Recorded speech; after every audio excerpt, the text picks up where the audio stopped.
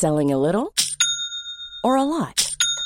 Shopify helps you do your thing however you cha-ching. Shopify is the global commerce platform that helps you sell at every stage of your business. From the launch your online shop stage to the first real-life store stage, all the way to the did we just hit a million orders stage. Shopify is there to help you grow. Shopify helps you turn browsers into buyers with the internet's best converting checkout. 36% better on average compared to other leading commerce platforms. Because businesses that grow, grow with Shopify. Get a $1 per month trial period at shopify.com/work. Shopify.com/work.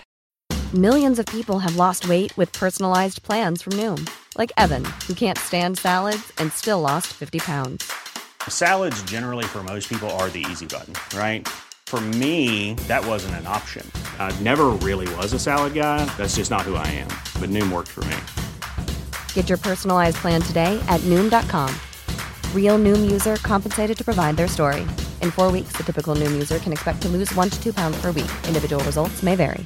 If you thought the only way to get a more defined jawline with natural-looking results was through surgery, think again. Juvederm Volux XC is a non-surgical injectable gel filler that improves moderate to severe loss of jawline definition and can help you achieve natural-looking results with little downtime. Even better, this improved definition lasts up to 1 year with optimal treatment. No maintenance required. Improve jawline definition for a smooth, sculpted look with Juvederm Volux XC. For important safety information and to find a licensed specialist, visit Juvederm.com. That's JUVEDERM.com. Not for people with severe allergic reactions, allergies to lidocaine, or the proteins used in Juvederm. Common side effects include injection site redness, swelling, pain, tenderness, firmness, lumps, bumps, bruising, discoloration, or itching. There's a risk of unintentional injection into a blood vessel, which can cause vision abnormalities, blindness, stroke, temporary scabs, or scarring. Talk to a licensed specialist to find out if it's right for you. Den offerkoftan, den kan vara skön att ha, men sen måste man bli av med den, för man måste gå vidare. Vi ska på något sätt porträttera världen, och det är klart att vi måste också reflektera kring den. Och de som säger att pengar inte betyder något, det är oftast de som har pengar.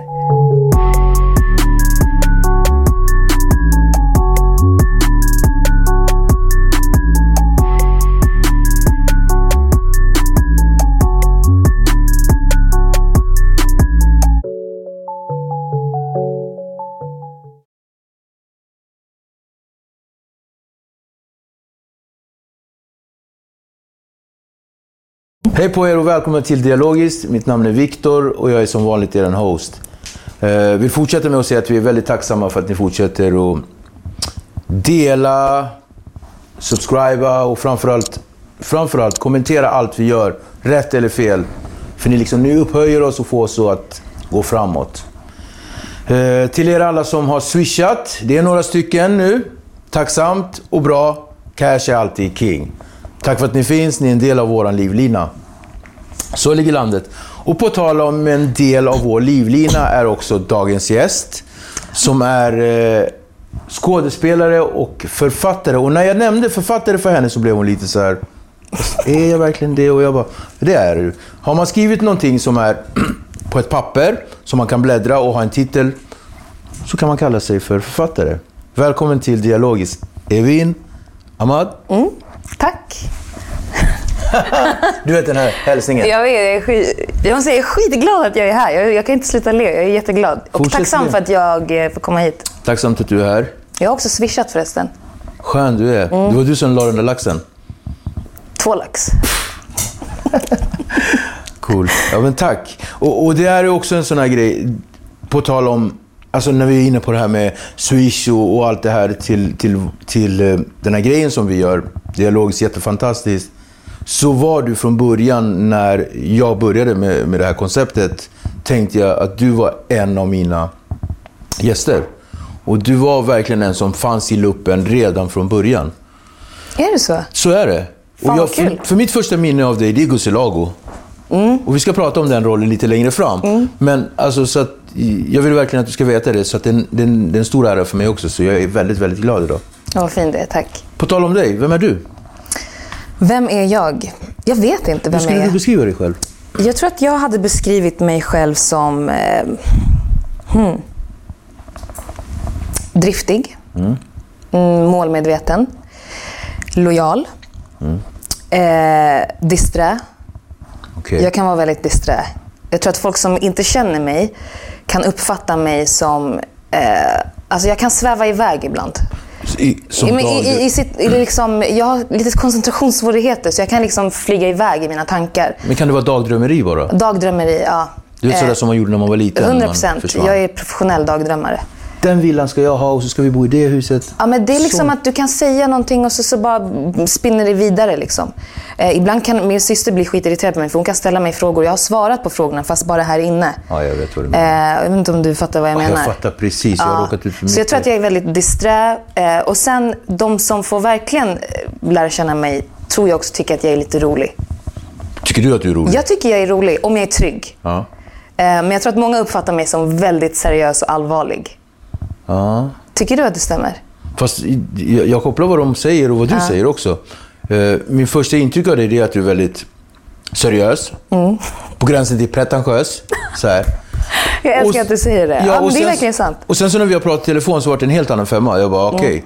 Så att, absolut. Och det är 2 sidor. Men är inte det också någonting som hör till någon som är skådespelare?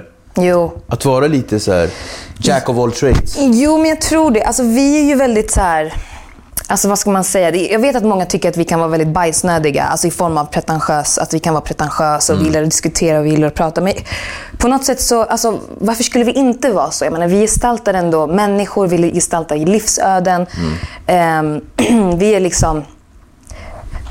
Vi ska på något sätt porträttera världen. Och det är klart att vi måste också reflektera kring den. Det finns ju skådisar som kanske bara vill vara kända. Och sen finns det kanske konstnärer som vill skapa och påverka olika grejer. Och vi är inte lika coola som liksom en rapartist. Vi är inte det. Vi är coolare. När du säger vi, då betyder det att du har gett dig själv den titeln skådis. Ja. Skönt. Hur känns det? Alltså idag att kunna se dig själv som en skådespelare? Jo, men det känns bra för att jag gjorde ju min första film när jag var 15. Och jag är 30 idag. Så jag har liksom... Jag blev introducerad till det för 15 år sedan. Så det är liksom halva mitt liv. Var det meningen? Vilket då? Att du skulle bli skådis? Jag tror på något sätt att det alltid var meningen. Jag har alltid hållit på med... men jag har stått på scen, jag har dansat, jag har liksom hållit på med sport och sådär. Och höll på lite med barnteater, en kurdisk teatergrupp. Så jag har varit väldigt så här, tyckt om att stå på scen och sjunga, dansa och typ skådespela. På tal om kurdiskt, stå på scen, perform. Din pappa, känd skådis från... Alltså han är ju inte känd, han kanske är känd i sitt egna huvud. Men han är väldigt så här... Alltså så här, hela grejen med min pappa är att... Han är en jättefin människa. Alltså han är en artist. Han är liksom en konstnär in i benmärgen. Skulle du träffa honom, han skulle stå... Alltså ni hade haft... Du borde bjuda hit min farsa, ni hade haft värsta fetaste liksom, samtalet. Men han är väldigt så här... när vi var små, eller när vi var yngre, när han kom till Sverige så hade han en fri grupp, en fri teatergrupp. Där de hade väldigt så här, de gjorde politiska pjäser, alltså, som handlade om kurder. Vi fick inte tala vårt egna språk. Och, så de hade liksom sin politiska teatergrupp och men var väldigt så här, verksamma och aktiva. Och jag fick ju följa med min pappa på, han repeterade alltså, så här, som med sina polare, du vet. De hade liksom som en grupp. Så att han har alltid varit på något sätt aktiv inom det. Men det här visste jag inte riktigt förrän jag själv började hålla på med teater och film. Så han hade typ inte sagt det här till mig. Hur kommer det sig? Jag vet inte. Alltså, antingen var det för att när man är liten, man är så jävla egocentrerad och självcentrerad. Och så här, man vet ingenting om sina föräldrar. Sen när jag liksom kom in på scenskolan, då fattade jag att shit, okej, min pappa, han kan ju sjukt mycket om teater och pjäser och Tjechov och alltså, han är väldigt kunnig. Ja. Kan det vara så att du faktiskt redan hade fått det överlämnat till dig, fast lite som du sa, man är så självcentrerad som barn så att man inte ens är med i matchen, men du har ändå fått det så här pö om pö, lite grann? Ja, förmodligen. Jag tänker bara typ hur han lekte med mig och mina syskon. Precis. Det var ju mycket så här, Alltså du vet, om vi läste en bok och det var en varg, alltså då var det inte bara att han läste orden, utan han blev den här vargen. Och han använde olika röster och det var väldigt mycket så här, det här gestaltandet fanns alltid med. Och han skojade, han är en skojare, min pappa. Så han skojade alltså jättemycket med oss. Ja, men han är väldigt fin och cool på det sättet. Så jag är skittacksam för min farsa. Fint. Uppväxt och barndom. Ja, vad vill du veta? Berätta. Alltså, var du alltid så här snabb? Du känns snabb. Jag är väldigt snabb. Ska jag sakta ner lite? Nej, det är klockrent. Jag är ännu snabbare, höll jag på att säga. Men jag är med i matchen. Ja, men jag är väldigt snabb. Ja. Och jag tror att så här, det går ihop lite med min disträhet. Alltså när jag väl har koncentrationen, då är det som att alla mina sinnen jag blir sjukt snabb, jättekoncentrerad och kan liksom se vart det här samtalet ska leda. Alltså du vet, jag har sett det bara. Var det mycket bus? Var det mycket bus? Alltså inte bus som var så här knas. Mer att jag tror att jag var väldigt mycket en skojare också. Jag hade väldigt mycket tristess. Och i kroppen, du vet när det kliar det kliar i kroppen. Jag vill bara hitta på någonting. Så jag minns att jag men vad ska man säga, en kick. Det ska bara hända någonting. Nu är det för tyst, det måste hända någonting. Jag måste gå upp, jag måste sjunga, jag måste göra någonting typ. Så det var mycket typ så här, tjuvplinga på dörrar, palla äpplen, alltså sådana grejer, typ Mona, alltså det såna, alltså bryta ordningen, om du fattar vad jag menar. Jag har alltid haft svårt för typ regler och auktoritet och så här, att det ska vara duktigt och fint och slätt. Jag gillar inte symmetri. Skola, ganska symmetriskt. Men skola var jag ändå bra om lärarna var intressanta. Men där kom väldigt mycket mitt så här, dagdrömmeri in. Så jag liksom Evin och sen var det bara så här, typ, tänk om det, alltså så är jag bara borta. Hur skulle dina vänner beskriva dig? Bra fråga. Mina vänner skulle beskriva mig också som väldigt målmedveten. De hade också nog sagt tävlingsinriktad. Jag vet inte om det är negativt eller positivt. De hade nog också kallat mig kanske lite flummig, disträ och snäll och omtänksam, tror jag. Hoppas jag. Familj, konstellationen? Jag skulle säga att jag är en väldigt klassisk stora syster. Okej.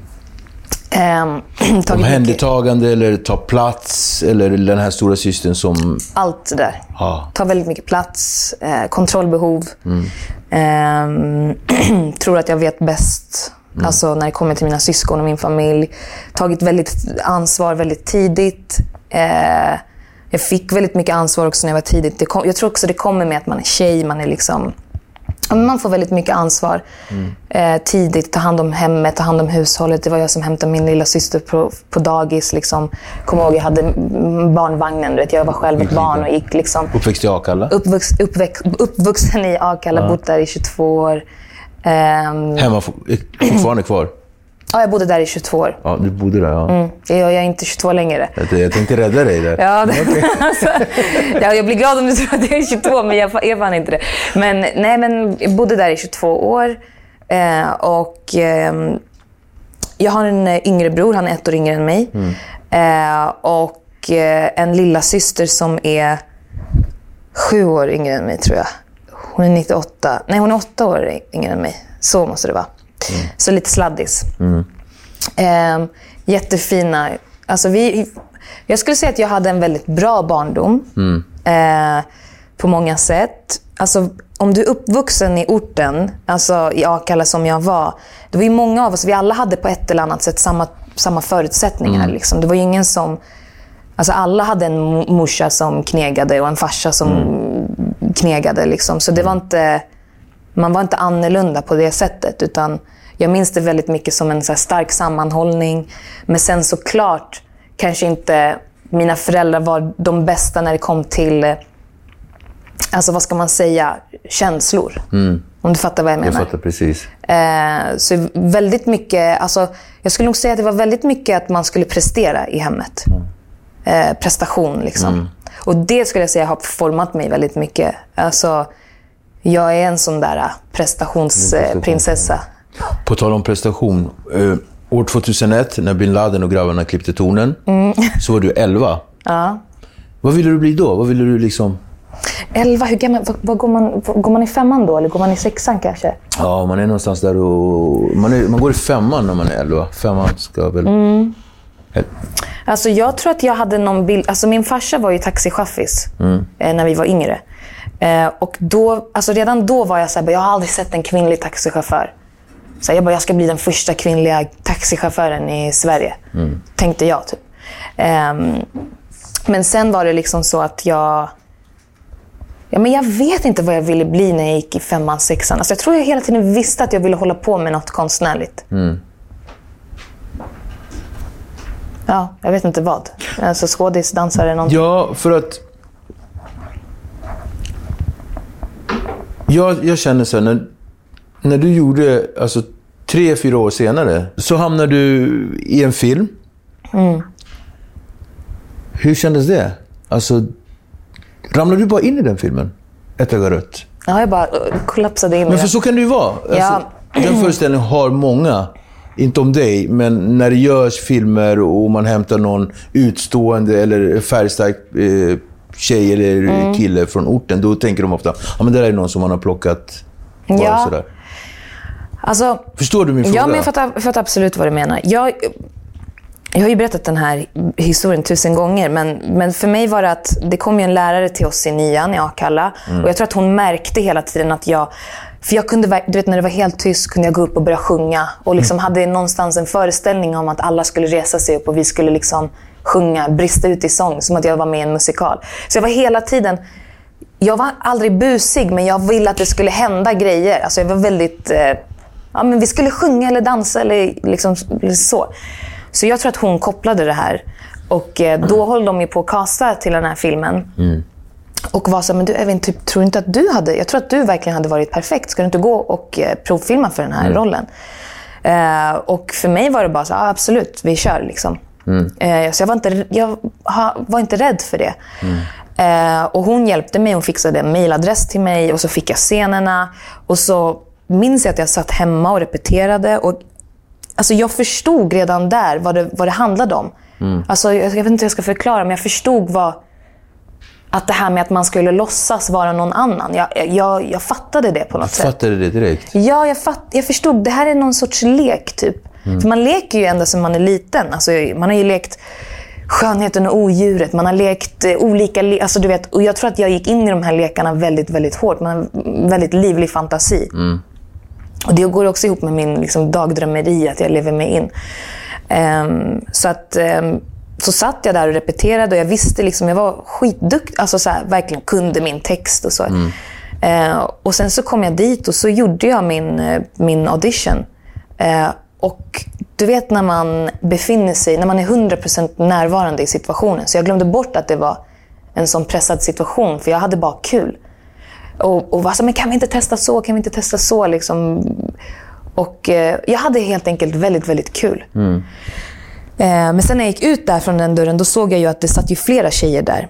Och det var då jag blev osäker. Då fattade jag, för jag trodde ju att de bara hade ringt mig. Jag fattar. Jag fattade inte riktigt. Tänkte du då så här att wow, jag borde ha presterat bättre, jag borde ju tänkt på vad jag gjorde, eller var det en sån rädsla eller?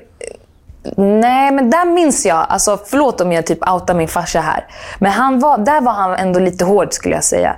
För då var han så här, men jag fattar ju idag att han sa det här för att skydda mig. Han var så här, men typ tänk inte på det här, typ så här, säkert du kommer inte få den, men alltså du vet, han vill inte hypa mig för mycket, för jag tror inte att han skulle orka med den här besvikelsen. Förstår du vad jag menar? Så att när vi gick hem där så var han så här, typ släpp det här, glöm det kommer säkert inte bli någonting. Jag tror verkligen han gjorde det för att skydda mig. Och då var det som att jag fick liksom, glömma det. Men jag gick ju och tänkte på det hela tiden. Hur lång tid tog det innan de levererade? Ja, men sen fick jag ju komma tillbaka. Och då frågade de mig, de bara, kan du sjunga? Så sa jag bara, jag kan sjunga, jag kan rappa också. Alltså, jag kan dansa. Så jag gick dit, jag rappade för dem. Jag sjöng för dem, jag dansade för dem. Jag gjorde liksom allting. Och var så här, den här rollen ska bli min typ. Och sen ringde de mig faktiskt på 9:ornas bal. När jag hade så här bal. Har du gått på någon sån här bal någon gång? Vadå? Jag satt och funderade på, var jag bjuden om jag inte var bjuden? Jag har varit på en bal, men jag var inte bjuden på den. Nej. Det är en lång historia.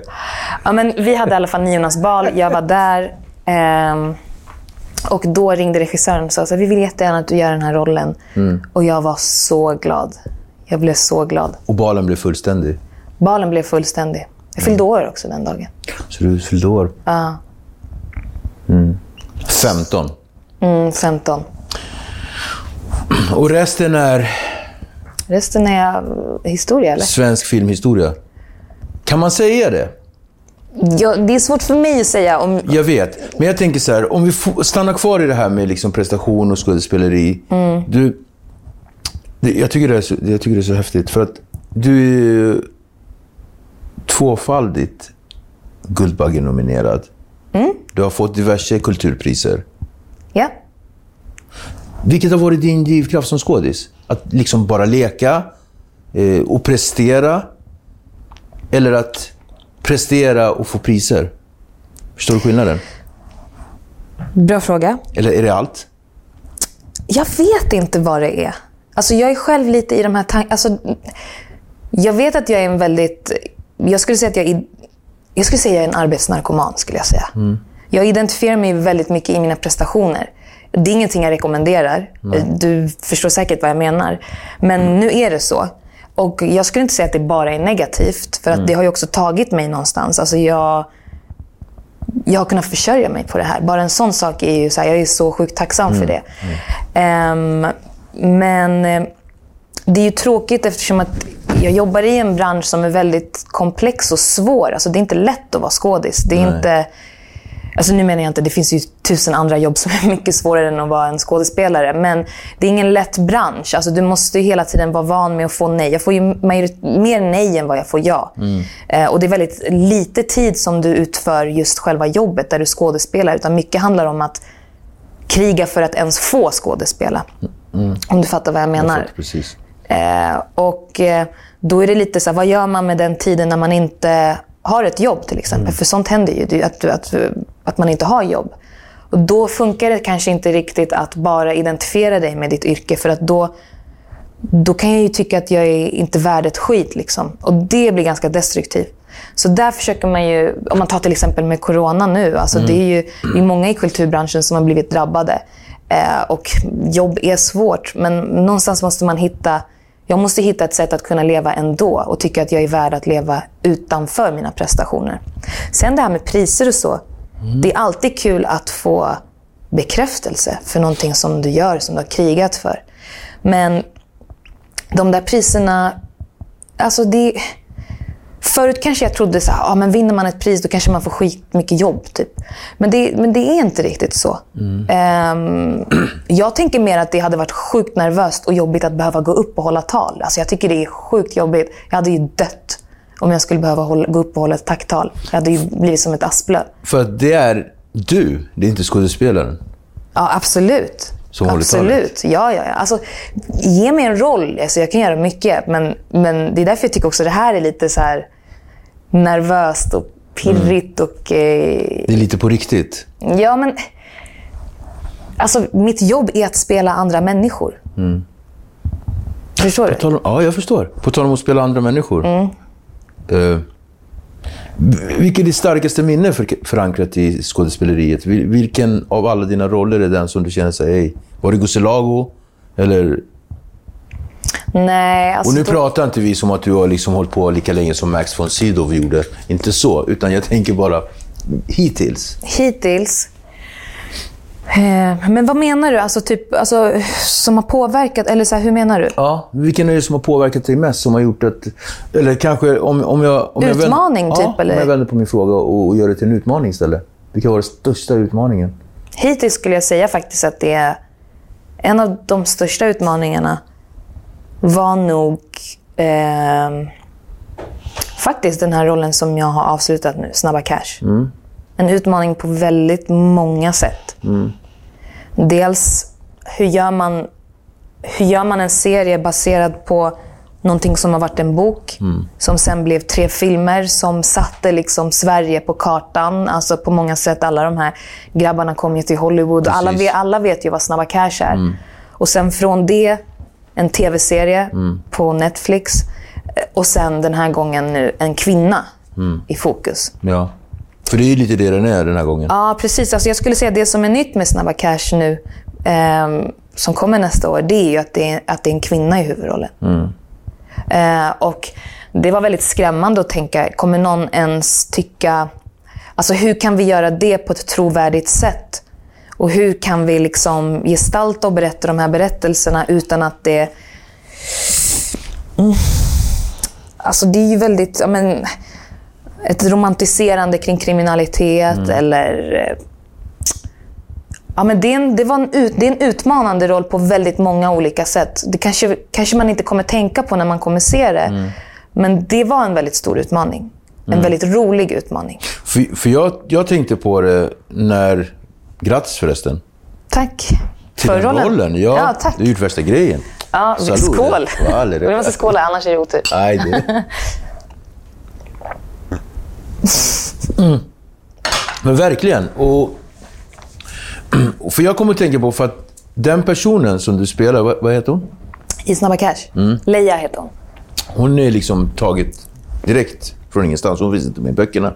Hon finns inte med i filmerna innan. Så att det är en helt annan spin-off. Hur känner du att du har kunnat bygga en karaktär som ändå ska vara i ett forum som har funnits tidigare? Förstår du min fråga? Absolut. Jag tror att man får tänka bort just... alltså, serien Snabba Cash handlar om ett Stockholm idag. Och människor som är på jakt efter pengar på olika sätt. Alltså... Vi lever i en stad. Stockholm är en väldigt rik stad. Det finns kapital som florerar. Alltså den mängden av kapital som du och jag aldrig någonsin kommer ens förstå, tror jag. Nej, precis. Och allting har ju ändrats mycket. Alltså att du har kunnat starta det här själv på egen hand med Swish och hit och dit och investerare. Alltså det är väldigt stort. Och jag tror alla är på jakt efter att hitta det nya liksom. Och det är mycket lättare idag, tror jag, att tjäna pengar. Och det är där den här serien... Det är liksom där man får följa olika karaktärer som är på jakten. De driftar liksom. Och hur driftig ska du vara? Hur girig får du vara? Hur långt är du beredd att gå för att få pengar liksom? Och de som säger att pengar inte betyder något, det är oftast de som har pengar. Så att roligt att du säger det. Ja, men så jag tror verkligen, jag ser väldigt mycket fram emot. Jag kan inte berätta så mycket om just själva serien och så. Men jag hoppas och tror att det kommer bli någonting nytt i alla fall. Jag tycker det som Jesper Gansland som är regissören till det här och manusförfattaren Oskar Söderlund har gjort är ändå någonting unikt för Sverige, skulle jag säga. Sen om det är bra eller dåligt, det kan jag inte svara på. Men det är en utmaning på många sätt. Har varit en utmaning på många sätt. På tal om utmaning. Förresten, innan jag fortsätter. Tack för samtalet. Tack själv. Visst går det bra? Jag tycker det går jättebra. Jag känner mig väldigt lugn. Och, nej, men du är ju jättegrym. Nej, men, tack. Du är värsta stjärnan ju. Tack. Du vet, man lurade mig en gång i tiden när jag var liten. På tal om att ha folk som att jag kunde sjunga. Aha. Ja, det sprack. Jag kunde inte sjunga. Du kan inte sjunga? Nej. Däremot så trodde jag alltid att jag var en relativt bra skådespelare. Jag tror faktiskt att jag är en rätt grym skådis. Det tror jag också. Men vi släpper mig. Du har varit knuten till både Dramaten och Folkteatern. Alltså, vad ligger dig närmast hjärtat? Screen actor? Du vet det här traditionella Hollywood-liret som, vad heter han? Korta killen.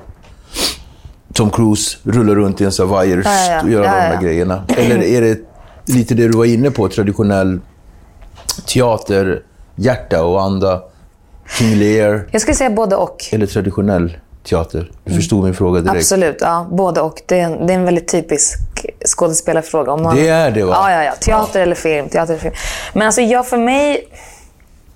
jag gillar båda två. Alltså jag älskar teater när det är bra teater. Alltså jag tycker det är så mäktigt att sitta där, du vet, att se teater och se människor. Alltså du vet, det är live. Du ser det där och då. Det är inte tv, jag kan inte stänga av, jag kan inte gå ut, jag kan inte titta upp på min telefon, utan det är där. Och när det verkligen funkar så är det Det är en sån stor kraft i det. Och film är ju, alltså det är, älskar film, älskar tv. Så jag skulle säga att vad jag drömmer om, det är teater, lite film, lite tv. Alla de här 3.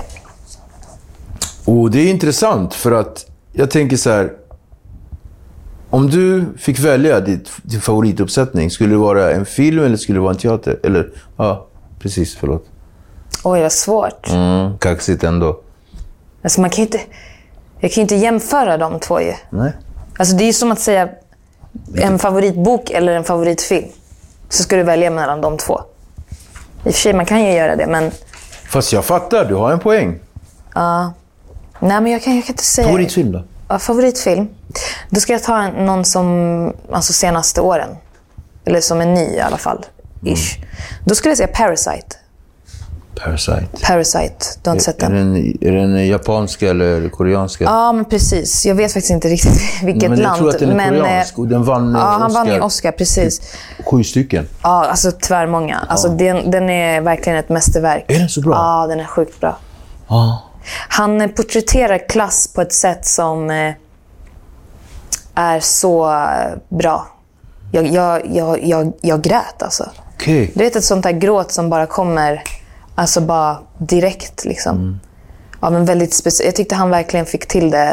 Alltså, det var jättespännande och intressant. Sen fanns det en annan film som hette Kapernaum. Känner du till den? Kapernaum, ja. Har du sett den? Nej, jag har inte sett den heller. Men det handlar om en libanesisk gatubarnspojke som försöker liksom överleva. Eller, hela filmen börjar med att han stämmer sina föräldrar för att de har fött honom. Alltså, fattar du vilken episk... Start. Ja. Han sitter där i rättegången och det är liksom, han är så här: jag vill stämma mina föräldrar för att de har fött mig. Wow, stark film. Jättestark film. Den måste du också se. Men visst är film som fantastiskt när det är sådär så fantastiskt? Ja. Och liksom slagfärdigt. Och det kan verkligen röra om en. Ja, alltså man kan... Men har du några så här favoritfilmer som har påverkat dig? Liksom, eller som du bär med dig? Jag har ju... Bläcktrumman, Pojken med bläcktrumman. Finns det en film? Ja, jag har inte sett den. Det är en tysk... Ja. Handlar det om andra världskriget? Eller? Ja.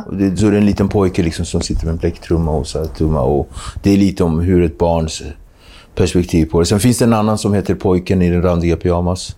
Ja, känner igen. Bara jag pratar om den så bara känner jag. Och det handlar om, liksom, om vänskap om en pojke som är son till en tysk officer som har en massa judar i koncentration, alltså som de bor på ett koncentrationsläger. De har arbetare. Och sen så på andra sidan hans staket där han brukar leka finns det en judisk pojke. Och de är ju på väg till gaskammaren. Yeah. Alltså det är så, och de får en vänskap de två. Och de liksom har sin vänskap mellan galler. Wow. Liksom. Och hans kompis har en randig pyjamas. De har ju liksom den här, alltså det är en så stark film. Jag måste se den. Så att jag har lite sådana där filmer, men jag har levt jättelänge. Så att jag har en hel del. Sen finns det De misstänkta, 1995. Ja. Kaisersåse, det är på en annan nivå. Casino. Många skulle nog säga Casino. Jag tycker det är ett mästerverk, jag tycker det är bra. Men ja, du är inte helt... Jag är mer... Jag gillar så här gamla... jag fattar vad du menar. Klaus Kinski och lite sånt där. Väldigt intressant. Old school. Men nu när vi är inne på det här som man tycker är bäst då, favoritskådis. Är det också så här, hallå, hur kan man ställa sådana frågor? Är det så? Alltså det är lite som den här frågan så här, har du någon favoritroll? Alltså det är så svårt att säga så här, vad är min favoritroll? Men favoritskådespelare skulle jag säga, alltså jag skulle nog säga alla de här klassiska skådespelare. Alltså du vet, De Niro, Al Pacino, Denzel, Viola Davis, Frances McDormand. Sen finns det en gammal italiensk skådespelerska som är den första italienaren som vann en Oscar. Hon heter Anna Maggiani, tror jag. Vet du om det är? Hon var från 1950. Det var då hon var aktiv. Och hon fick oftast porträttera arbetarklasskvinnor. Hon var väldigt så här... hon var väldigt autentisk i sitt skådespeleri. Hon vann liksom över alla de här Ingrid Bergman och de här. Alla Sofia Loren. Ja, och hon var inte så... Folk tyckte inte att hon var så här klassiskt vacker. Men jag tycker hon var väldigt vacker. Men hon är väldigt inspirerande. Så jag är väldigt inspirerad av skådespelare som älskar yrket liksom. Och kommer oftast från teatern också. Denzel är ju otrolig. Ja, det är tung. Ja, coolt. Men du, livet har ju liksom de här fantastiska glädjestunder och lyckor och sådär. Livskris och sorger då? Inga, har jag aldrig haft. Har aldrig haft? Nej. Vad skönt. Du bara lever. Ja, nej men det är klart att... Alltså, livskriser och vad sa du? Sorger, ja herregud. Alltså, absolut. Men jag tror att... jag vet inte hur det var för dig, men mellan 20 och 30 tyckte jag att det hände väldigt mycket. Det är så här... Du gör dig fri från dina föräldrar, du flyttar hemifrån, du kanske börjar reflektera kring din barndom, du kanske eventuellt börjar gå i terapi. Jag rekommenderar verkligen alla att någon gång gå i terapi och få den här självkännedomen. Och jag hade ändå en hel del ångest när jag var typ vid 25-årsåldern, sådär mellan 25 till 27 av olika anledningar som jag inte kommer gå in på, men skulle du säga något? Nej, Men jag tror att jag på något sätt började förstå, alltså när jag började jobba med mig själv och komma till de här insikterna, eller när man helt enkelt hamnar på botten, finns det bara en väg att gå, det är egentligen uppåt. Och jag började på något sätt, jag tyckte nog att jag var ganska bitter och mörk typ. Alltså jag kunde inte se vad som fanns framför mig. Fast det som var framför mig var väldigt, väldigt vackert och fint. Så när jag fick den här, vad ska man säga, jag kallar det för en ödmjukhetsörfil. Och en ego-förgörare behövde. Jag behöver än idag göra väldigt mycket upp med mitt ego. Hela tiden, konstant. Samma. Det är egot alltså. Ja, den är väldigt stor och den kan också lura en till... Och sen när man kan älta sina trauman och livskriser, då hamnar man i det här martyrskapet och blir den här offerkoftan. Och den offerkoftan, den kan vara skön att ha, men sen måste man bli av med den, för man måste gå vidare. Så att jag började väldigt mycket försöka se vad som finns och fanns då och försöka bara vara tacksam liksom. Det var jättebra sagt. Tack. Alltså jag behövde typ verkligen höra det där. Ja, men det är så svårt, för man kan ju, om du är själv liksom och ältar i ditt egna huvud. Jag har ju också väldigt mycket, jag skulle inte säga stolthet, men väldigt mycket det här med att jag måste klara mig själv. Jag vill inte vara till besvär.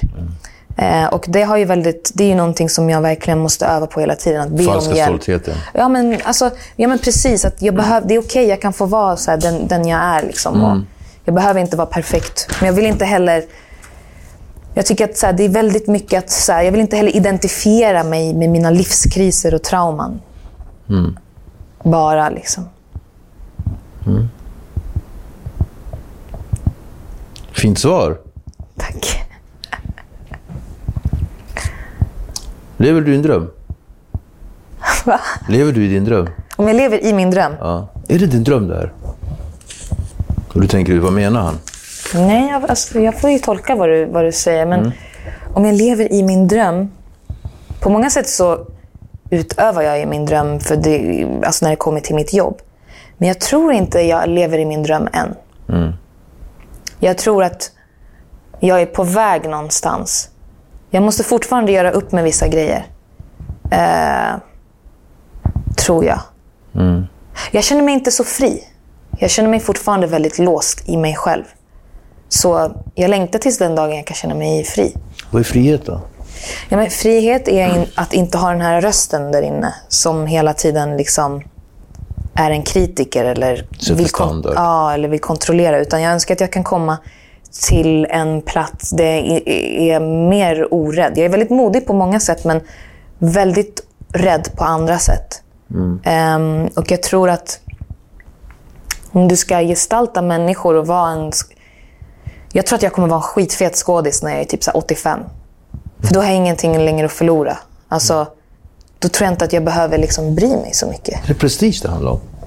Jag vet inte om det är prestige. Nej, nej.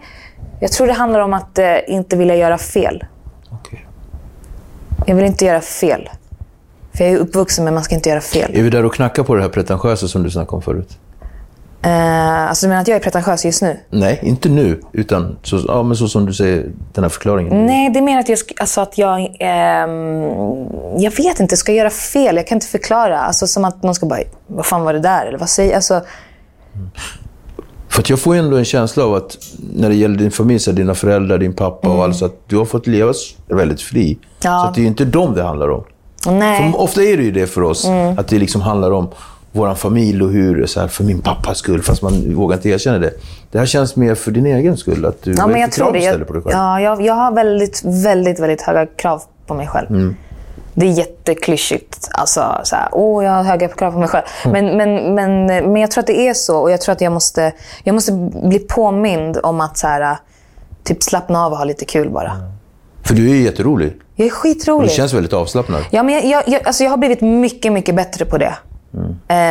Mycket, mycket bättre. Men det, om du tänker också att stå framför en kamera och blotta dig själv, alla dina känslor, dina förslag, det är väldigt personliga grejer. Och bli bedömd. Du blir bedömd utifrån ditt utseende, din kropp, din liksom prestation och hur du pratar, hur du inte pratar. Varför pratar hon så? Varför gör hon så? Lalalala. Och vi lever väldigt mycket i ett tyckarsamhälle. Alla kan tycka allting. Och jag tror också för mig där... Jag vet inte, jag har någon sorts rädsla av att det finns vissa förväntningar på mig och jag förmodligen lägger de här bara på mig själv, men Men är inte väldigt uttömmande? Jo, det är klart, absolut. Hur fyller du på då? Jag gillar att promenera. Jag gillar att träna. Alltså styrketräning är typ det bästa som har hänt mig. Ingen cardio, inget sånt där, utan styrketräning. Helt krallig sådär. Alltså, typ, jag är ganska liten men jag är stark. Så det är jätteskönt att bara tömma ut liksom, tankarna. Ja. Vad heter det? Vi var ju inne på den här filmen. Vilken? Vad heter den? Kapernaum. Ja. Att jag vill stämma mina föräldrar för att de fött mig. Det är värsta titeln, det är värsta citatet, värsta ingången. Jag vet. Men att sitta liksom och säga så här, en dag ska jag bygga ett slott av pengar. Är inte det på en annan nivå? Berätta om den titeln, alltså det är din bok. Ja. Jag ville ha en titel som skulle provocera. Slagfärdig om inte annat. Ja, men jag ville bara att den skulle vara liksom... Det kommer från den här... Liksom, det ska bara hända någonting. Så den kommer från att jag ska... Jag tyckte det var en fin symbol, för att jag har alltid tänkt att alltså en väldigt stor drivkraft för mig var ju liksom att jag ska tjäna pengar, jag ska ta min familj härifrån, vi ska bli, ja men du vet, man vill hjälpa liksom sin familj. Jag kom inte från någon superrik familj liksom. Så det var jag tänkte att jag skulle liksom rädda min familj, jag skulle bygga det här slottet, och så länge jag får pengar och vi har pengar, då kommer alla våra problem försvinna. Det var så jag tänkte. Ja. Och du tänker? Att det inte är så. Okay, ja. Men jag ska inte säga heller att faktiskt många som lider av psykisk ohälsa lider också av en ekonomisk ojämlikhet. Alltså det kommer också från en ekonomisk ojämlikhet. 100%. Det är inte konstigt. Alltså, du vet, det är ju helt skevt vad som visas utåt med vad som är realistiskt och inte. Alltså, det finns ju unga människor som har så jävla dyra märkeskläder. Jag fattar inte vart de får de här pengarna ifrån. Jag ska säga att pengar löser inte alla problem, men det löser faktiskt vissa problem. Ja. Håller du med mig? Jag håller 100%, jag håller med dig. Och speciellt så som alltså det här med sociala medier, det öppnar upp liksom för de unga liksom att ha men det är stora krav idag. Det är stora krav. Och det känns som att det blir ju inte bättre av att vi någonstans marknadsför det. Alltså det finns ju en marknadsföring i det här med pengar och utseende, träning, kost och sådär. Ja, men jag var ju själv också, alltså jag försöker ju också jobba med det. Alltså jag har ju spenderat mycket pengar på kläder och såna liksom yttre attributer som egentligen inte, som jag vet inte betyder någonting. Men som för mig hela tiden, det är nästan som en aggressiv handling. Jag går dit med mitt kort och liksom, jag ska ha den här. Och det är liksom... Gud, jag känner igen det. Så aggressivt. Det är liksom bara för att för jag fick inte det förut och nu ska jag ha det. Och jag ska ha 3 par liksom. Och jag tror att man måste få gå igenom den där processen också. För det oftast, det ger också någon sorts social status. Men kommer man bort från det, så jag hoppas liksom att man kan på något sätt jobba bort det. För det blir ju inte en skön människa för att du har schyssta dojor. Nej, precis. Nej, det är sant. Mycket bra saker är sagda idag. Verkligen.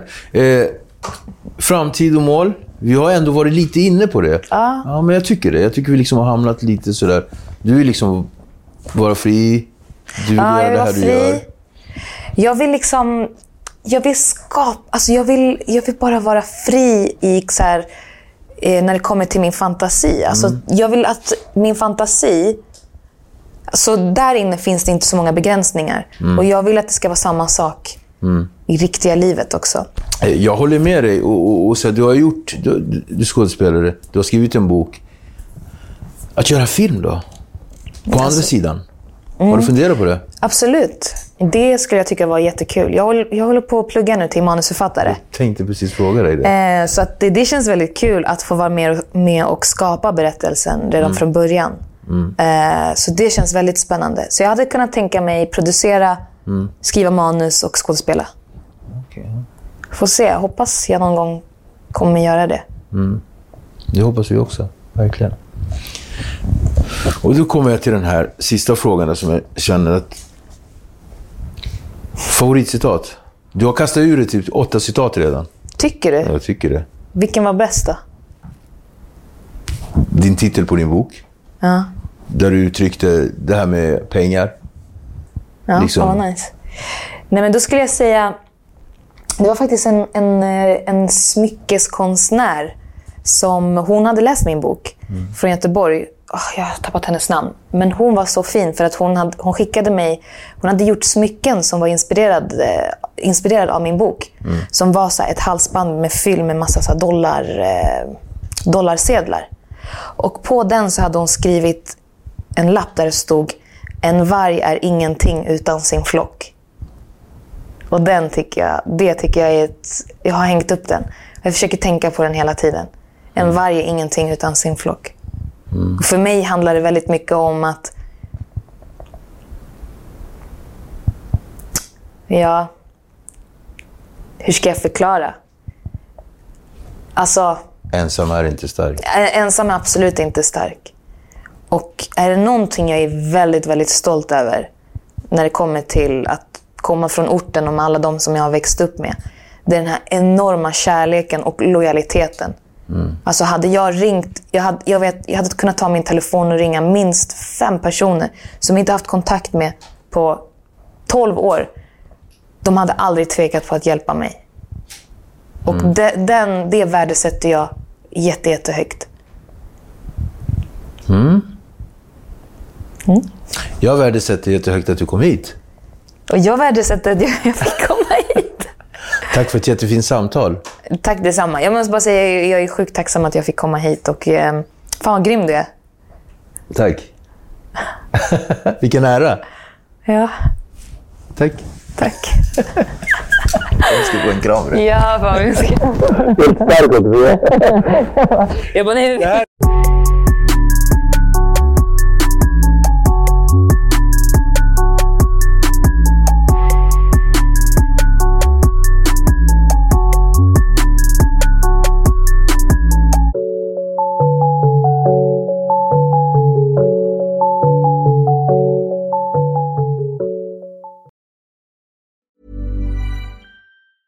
If you thought the only way to get a more defined jawline with natural-looking results was through surgery, think again. Juvederm Volux XC is a non-surgical injectable gel filler that improves moderate to severe loss of jawline definition and can help you achieve natural-looking results with little downtime. Even better, this improved definition lasts up to 1 year with optimal treatment. No maintenance required. Improve jawline definition for a smooth, sculpted look with Juvederm Volux XC. For important safety information and to find a licensed specialist, visit Juvederm.com. That's JUVEDERM.com. Not for people with severe allergic reactions, allergies to lidocaine, or the proteins used in Juvederm. Common side effects include injection site redness, swelling, pain, tenderness, firmness, lumps, bumps, bruising, discoloration, or itching. There's a risk of unintentional injection into a blood vessel, which can cause vision abnormalities, blindness, stroke, temporary scabs, or scarring. Talk to a licensed specialist to find out if it's right for you. Hey, folks, I'm Mark Maron from the WTF Podcast, and this episode is brought to you by Kleenex Ultra Soft Tissues, your ally to help tackle your allergy symptoms this season. I love the change of seasons, but nobody loves pollen and all those other things floating in the air that make you sneeze during this nice weather. Kleenex Ultra Soft Tissues are hypoallergenic and allergist approved, so fight back against watery eyes and runny noses without worrying about irritating your skin. For this allergy season, grab Kleenex and face allergies head on. When you drive a vehicle so reliable it's backed by a 10-year, 100,000-mile limited warranty, you stop thinking about what you can't do and start doing what you never thought possible. Visit your local Kia dealer today to see what you're capable of in a vehicle that inspires confidence around every corner. Kia, movement that inspires. Call 800-333-4KIA for details. Always drive safely. Limited inventory available. Warranties include 10-year 100,000-mile powertrain and 5-year 60,000-mile basic. Warranties are limited. See retailer for details.